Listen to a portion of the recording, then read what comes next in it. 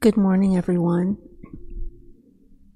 It's my pleasure to be here with you today, and I'd like to talk to you a little bit about a practice that I think is very timely considering what's going on in our world today, and that is cultivating gratitude in changing times.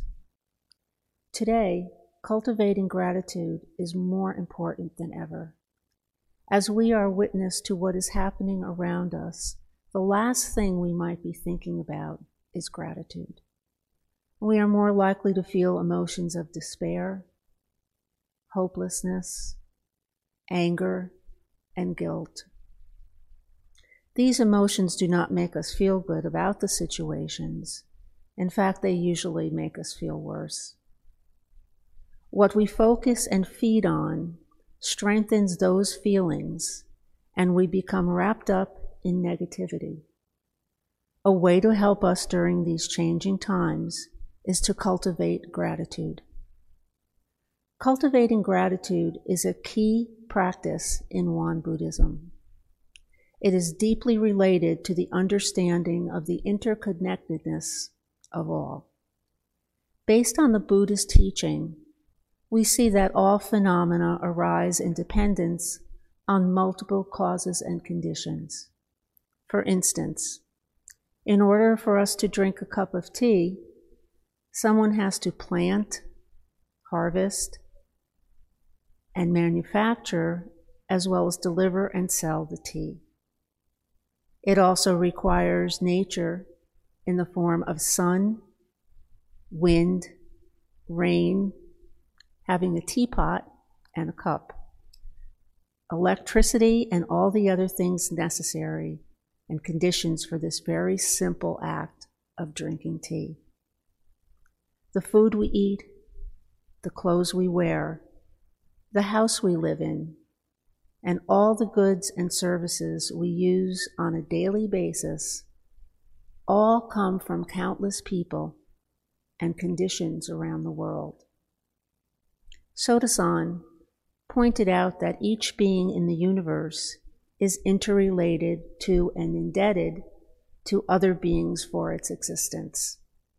This realization of interconnectedness gives rise to a sense of gratitude and appreciation. Thus, our practice is not only to be aware of this interconnectedness, but also to see it from the eyes of gratitude, so that we become more content, humble, and selfless. Finding gratitude is an expression we use to describe gratitude practice. It indicates that we are not creating or changing anything in order to feel grateful, but instead we are aware of what is already there and realize how we are related to it. It reminds us there is always something to be grateful for, and it all depends on what we see and how we see it. Sotasan described it this way: sentient beings turn benefactors 10 times over into an object of resentment if he falls just once in favor for them. Bodhisattvas thank a person who has wronged them even 10 times over if he favors them just once.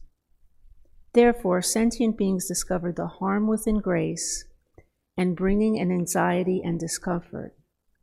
Bodhisattvas find the grace within harm and bring peace and comfort.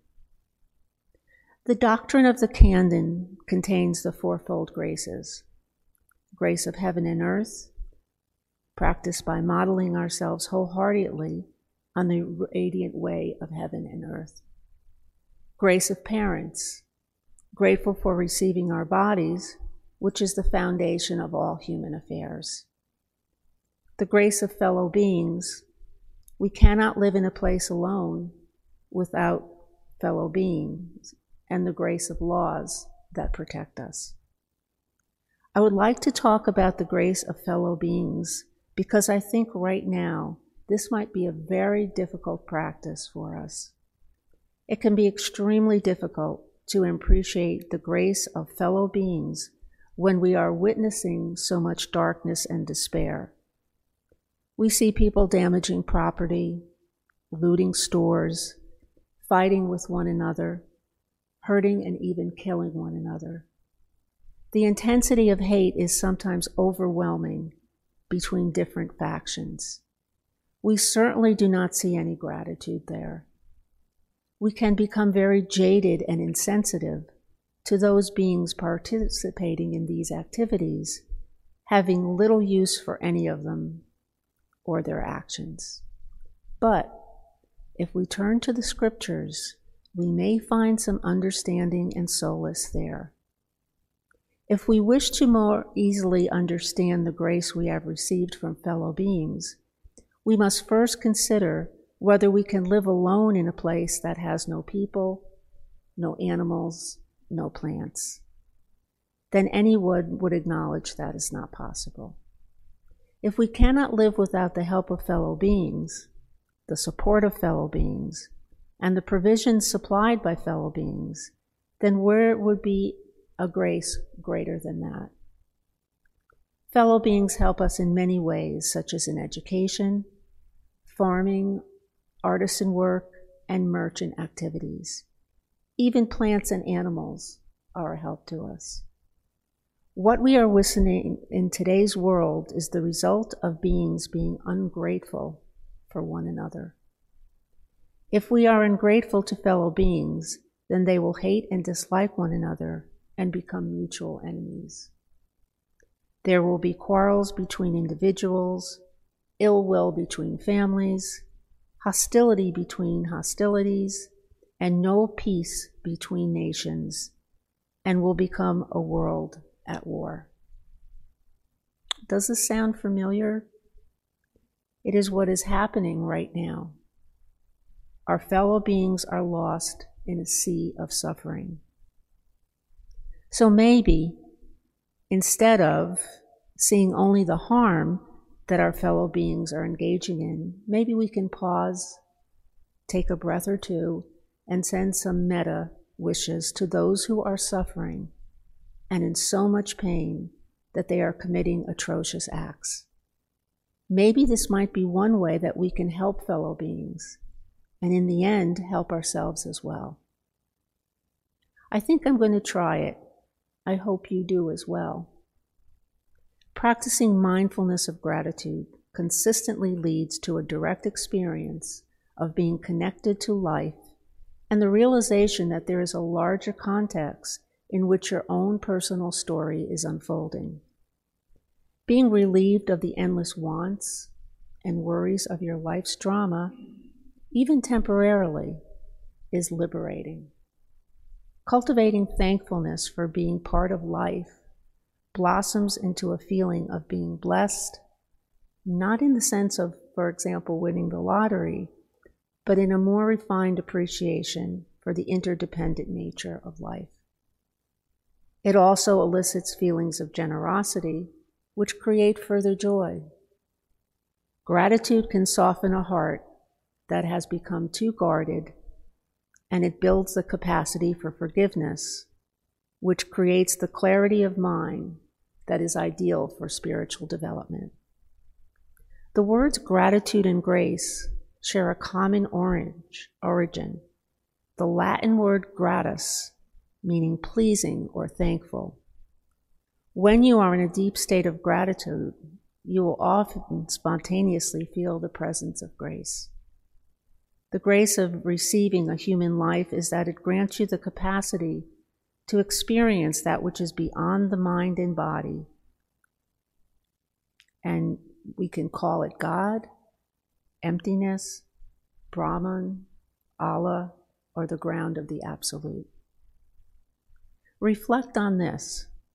You, with all your flaws, have been chosen for this opportunity to consciously taste life, to know it for what it is, and to make of it what you are able. This gift of a conscious life is called grace.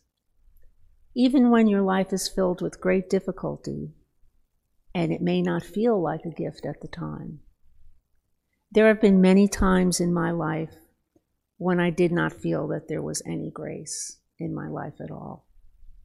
Misfortunes, financial difficulties, problematic relationships, and severe illnesses abounded.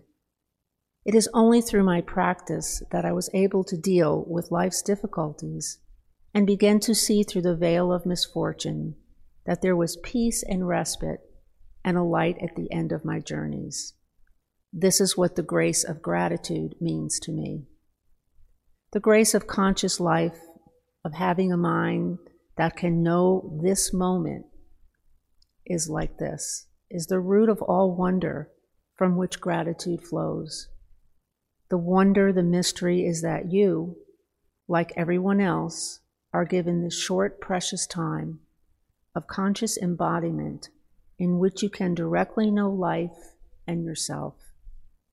However, you find life to be cruel or kind, sorrowful or joyous, bland or stimulating, indifferent or filled with love, you get the privilege of knowing it firsthand.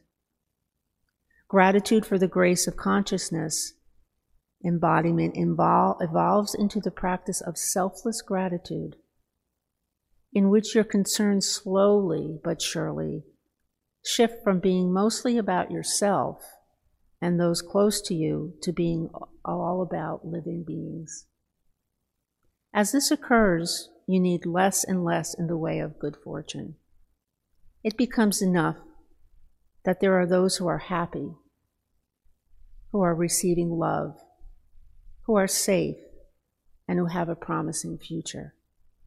It is not that you would not prefer good things for yourself, but your sense of well-being is no longer contingent upon external circumstances. You are able to rejoice that amidst all life's suffering, there still exists joy.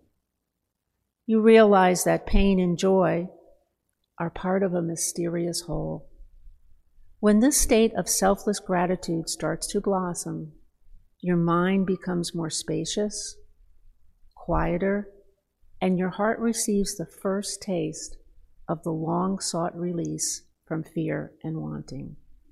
This is grace. I would like to leave you with a quote from one of my favorite poets, Hafsa of Persia. One regret, dear world, that I am determined not to have on my deathbed is that I did not kiss you enough. I thank you for your time and attention, and I wish you a beautiful day. Thank you.